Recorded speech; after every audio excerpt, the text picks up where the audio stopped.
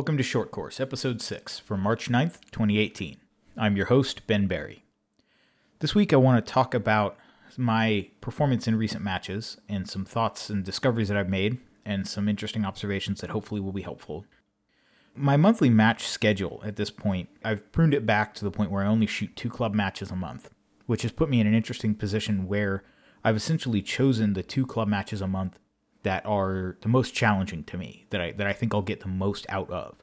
You know, when you're looking at the 4 matches a month that you used to shoot, the way I did, sometimes even up to 6, when you're looking at those and you're winnowing down the ones that you don't want to shoot anymore, you take out the ones that you get the least from. That's not to say that they're bad or that they're not fun, but when I'm looking at the matches that will really just push me to my limits as a shooter, expose my weaknesses, and give me a gauge on whether what I'm doing in practice is working, I basically settled on 2 matches in particular. This had an unintended consequence that essentially those matches do, as you might imagine, require almost 100% of my ability as a shooter. And that's a good thing and a bad thing. It's a good thing because obviously it pushes me and tests me and all that. But it's a bad thing because I don't know that I was really aware of the fact that every single match I shoot, I have to bring 100% of my A game. Or it's not that things are going to go poorly. It's just that they're not going to go as well as I'd hoped. So my schedule these days is I shoot 2 matches back to back, one on the 4th weekend and one on the 1st weekend, and then I have the 2 weekends in the middle of the month to practice, tweak, change things, experiment, etc. I had a month where it was the end of January and the beginning of February where I shot those 2 matches back to back in more or less the same mindset and got a very similar result. And having those 2 data points stacked right next to each other was really a bright signal to me that I was doing something wrong. Now, if you look at the match results, you might not think that I'm doing that much wrong. I didn't have a ton of mics or no-shoots or anything like that. In fact, I don't think I had any. But looking at my match video and just the feeling at the time, I knew that I could have done better. And the reason for that is that at both matches, at one of them, I'd actually volunteered to be the RO for the squad. And at the other one, it was one of these matches where everybody just ROs, the squad ROs itself.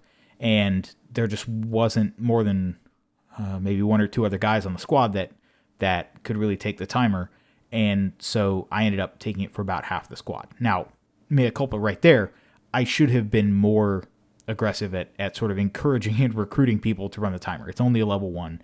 People have to learn at some point. And so holding to that high standard, because I take the match very seriously, I think it was counterproductive both for people wanting to learn to RO and also for my ability to just shoot the match instead of spending all my time running the timer. Because that's, in the one case I'd volunteered, and in the other case I sort of self-selected. I was running the timer way more than I should have, given the level of complexity of the stages.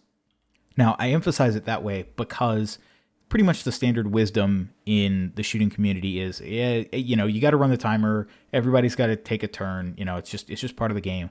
But as long as you give the timer up 2 or 3 shooters before it's your turn, you go back over your stage plan, then you'll be fine. You go shoot. It's all hunky-dory. And what I found was really interesting is that actually is true. That is not incorrect.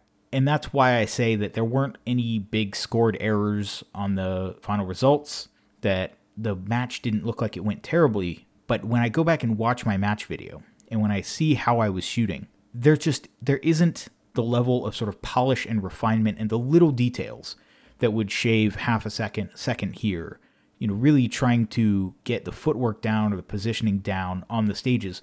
Because when I was only taking 2 or 3 shooters worth of time to give up the timer and revisualize my stage plans, what I got was stage executions that were competent and effective, but not the level that I really am pushing to be able to shoot at consistently. A big part of that is just because, like I said, I have self-selected myself into shooting 2 of the most complicated matches near me. One's 7 stages, the other's 8. This is a $20 club match, but they pull out all the stops. These aren't just run over here and hose 'em stages. It's a lot of, you start in the middle of the stage and you go and you hit a spot right here and you shoot some targets and you run all the way to the one side of the stage and you shoot a couple targets, maybe one entering, another one exiting, that kind of stuff. I mean, these are I hate to exaggerate, but I mean, these really do feel like the kind of stages that you would be quite happy to see at a state match. I mean, these are very high quality stages. They're designed, they're debugged, and I feel incredibly lucky to have club matches at this level near me year round. Do not get me wrong, this is not a complaint, but I think I've gotten in the habit of taking them not seriously enough. And so when I was running the timer, and then I'd give up the timer and visualize and walk the stage through again for 2 or 3 shooters, when I would step up and shoot the stage, I always executed my plan more or less as I planned it. There were minor execution errors, usually related to steel, which is a known weakness of mine that I need to work on.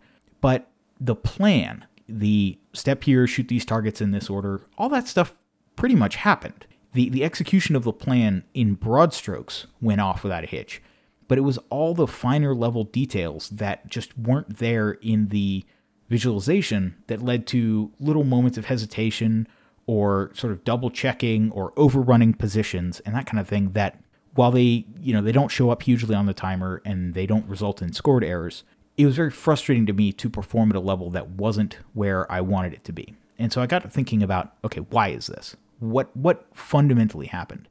And I came up with a sort of mental model of how I visualize stages. Embracing that and being aware of it, I think, will help me visualize stages better in the future. And the mental model goes a little bit something like this. This isn't hard and fast, but essentially the way that I think about visualizing stages after having had this experience is that it's a series of repetitive passes. It's like putting on really thin coats of paint on something and just layering them on and adding more detail and more refinement every time. And so, the first couple layers, the first couple times you visualize a stage through, you're planning out roughly what positions you're going to, what area of the stage, what arrays you're going to be shooting, the broad strokes sketch pencil outline of the stage plan. The middle phase is where you start adding in the little details, the things like what the individual targets you're going to shoot are. You don't think in arrays anymore, you start thinking in individual targets. You don't think in terms of areas of the stage, you think more in terms of particular shooting positions. So where your foot wants to be for this target. And then the third layer, or the finest detail layer, which is essentially infinite, I do believe. The final touches are all the extra pieces, the things like where you look for which spot on the ground is going to be your marker to start breaking, or where your eyes are going to be as you come around a barrel and you're expecting the target to be there. And visualizing in all those little efficiencies and all those places that you aren't waiting for something to happen, you're proactively driving towards a shooting position, or you're driving towards a target and you are expecting it to come into your view. You're not just moving until you see the target and then you stop and shoot.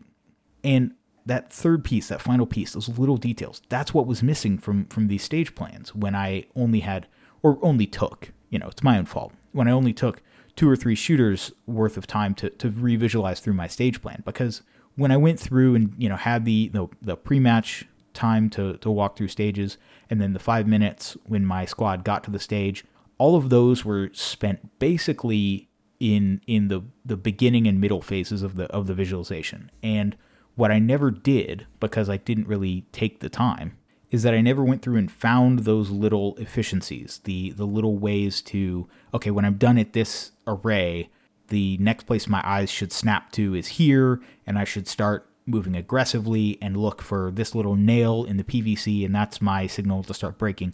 All those little, the connective tissue, you could say, of the stage, really stitching together all the individual pieces that made the stage plan from sort of a checklist into one consistent, aggressive, smooth transition from one spot to another. And so when I shot the stages, it felt very herky-jerky. It felt, okay, yeah, run over here, shoot this guy in the middle, then left to right, then over to here. And so, I followed the checklist, but it was sort of this switching back and forth where I would finish at one array or one position, and I would sort of have this moment of, oh, where do I go next? And again, you can't really see it on the video, but I remember being very conscious when I was shooting it that I just didn't have all the pieces nailed down and everything stitched together tightly. And so it was frustrating to me because of the fact that that's the stuff that I need to work on. And fundamentally, I think that is the kind of thing that as you progress in the sport, adding more and more of those little details is what is a piece of your ability to shoot at a higher level and be more competitive. The types of things at this level they're all kinds. I mean, it could be something as simple as having a really strong visualization of at the buzzer how your hand is going to go to the gun at the same time that your foot steps out to be in position to draw to the first target. Or as you're leaving this position, you're going to shoot 2 targets and then start to lift your foot on the third one. All of these little details that just make everything come together. And I think fundamentally are where you can start making up the little pieces of time that can separate the field from the guys at the top. What was nice is after having that experience, after having 2 weeks off to sort of stew about that and think about it, I then went back to those 2 same matches again last weekend and then this weekend, and I made sure to do all those things. And I made sure that I was taking enough time to visualize all the little pieces, the braking markers and the little flourishes, and when the gun starts on the barrel, how exactly am I going to pick it up and where am I going to step to start engaging the first targets, because it is going to be tempting to start shooting from the initial position, but I don't want to, all those little pieces. And so I was able to take those into these last 2 matches and shoot the way that I think I should be able to shoot. That's not to say it was perfect. I definitely still had some issues and I still need to work on some things, but at the very least, every stage went the way that I had planned it, at the level of detail that I had planned it. So that was satisfying. That was nice. Something else that happened at this most recent match that I thought was interesting and worth talking about has to do with a discussion that I see crop up from time to time on the internet, and in particular, there was a letter sent out a couple months ago from the director of the Range Officer Institute talking about using the proper range commands. There are really 2 camps about this. One is okay, what's the big deal? You prima donna GMs, if you don't get exactly the right range commands, what? Your feng shui is going to be thrown off, grow up. And the other side is, well, it's in the rule book. There's no reason to not do it. There's no upside to not following the rules. So just do what the rule book says and get over it. And these 2 sides have sort of been at a bit of a stalemate because nobody really wants to change and everybody kind of likes their opinion. But I had an interesting experience this past match. The scenario is that there was, on this squad at this match, we had a competitor who DQ'd by sweeping his hand while opening a port. He was stopped immediately, told what went wrong. He was understanding. He handled it very well. He stuck around. He kept pasting. And a couple stages later, he tried to step up and help by taking the timer.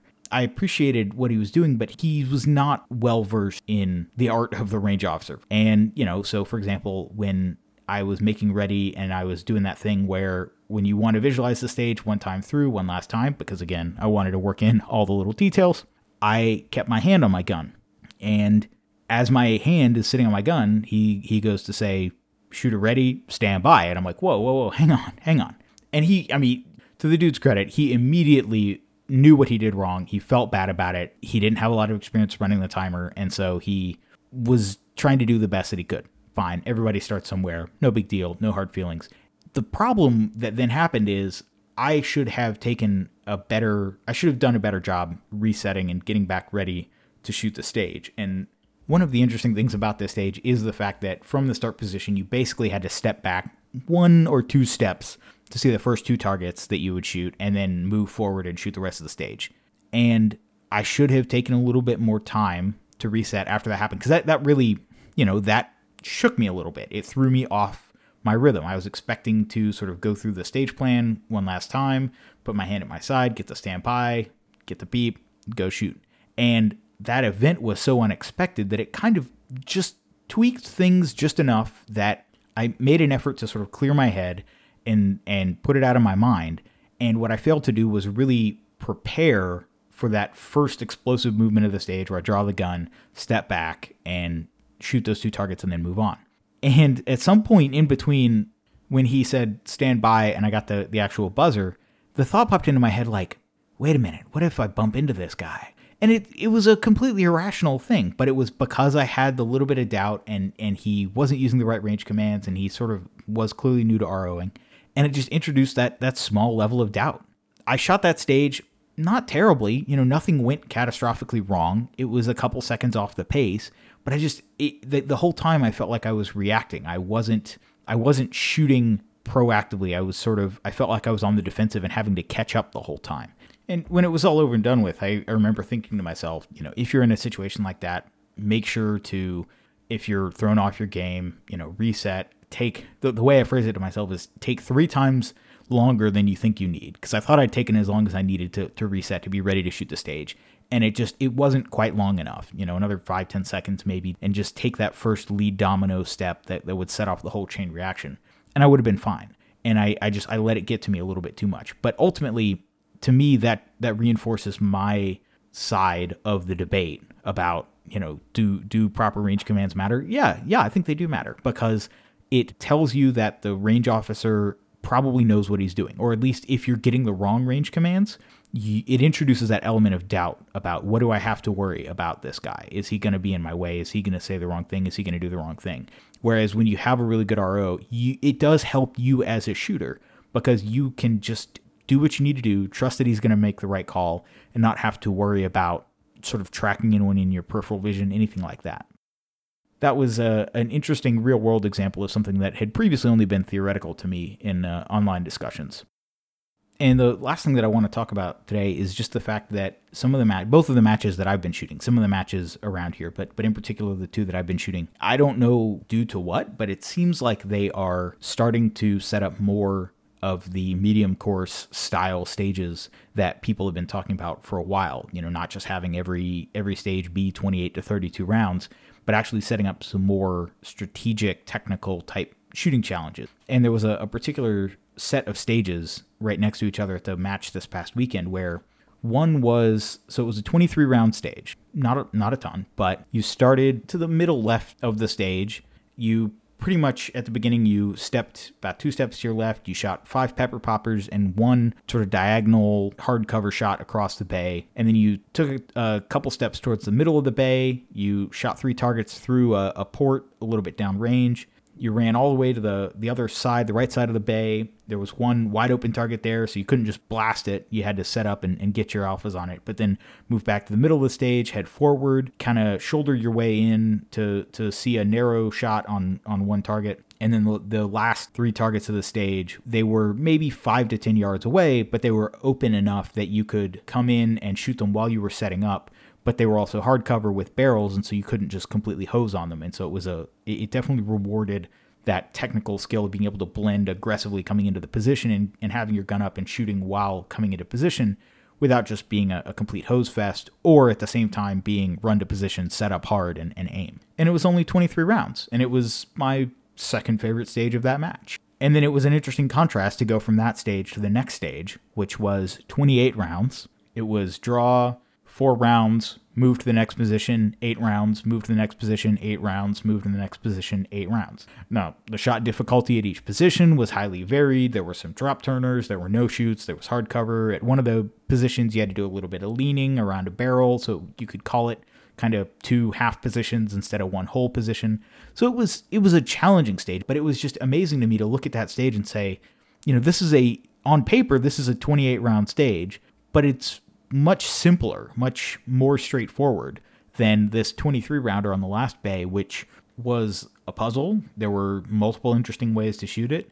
It helped to differentiate shooters of different levels, where stages that you just run to each spot and shoot all the targets from there, they can tend to cause shooters of different levels to bunch up in the results, just because there isn't as much room to differentiate yourself and make those little kinds of the modifications, the final extra details that you can add at the end of the visualization, like I was talking about at the beginning of the show. I think they aren't bad stages. Those stages that are run here, shoot this, they're tests of shooting ability. But when you're trying to test that level of high detail visualization, planning, and execution, the more medium course hunt and peck for targets, not just everything is all in one spot kind of stages, I think they offer a greater opportunity for shooters of different levels to shine and differentiate themselves.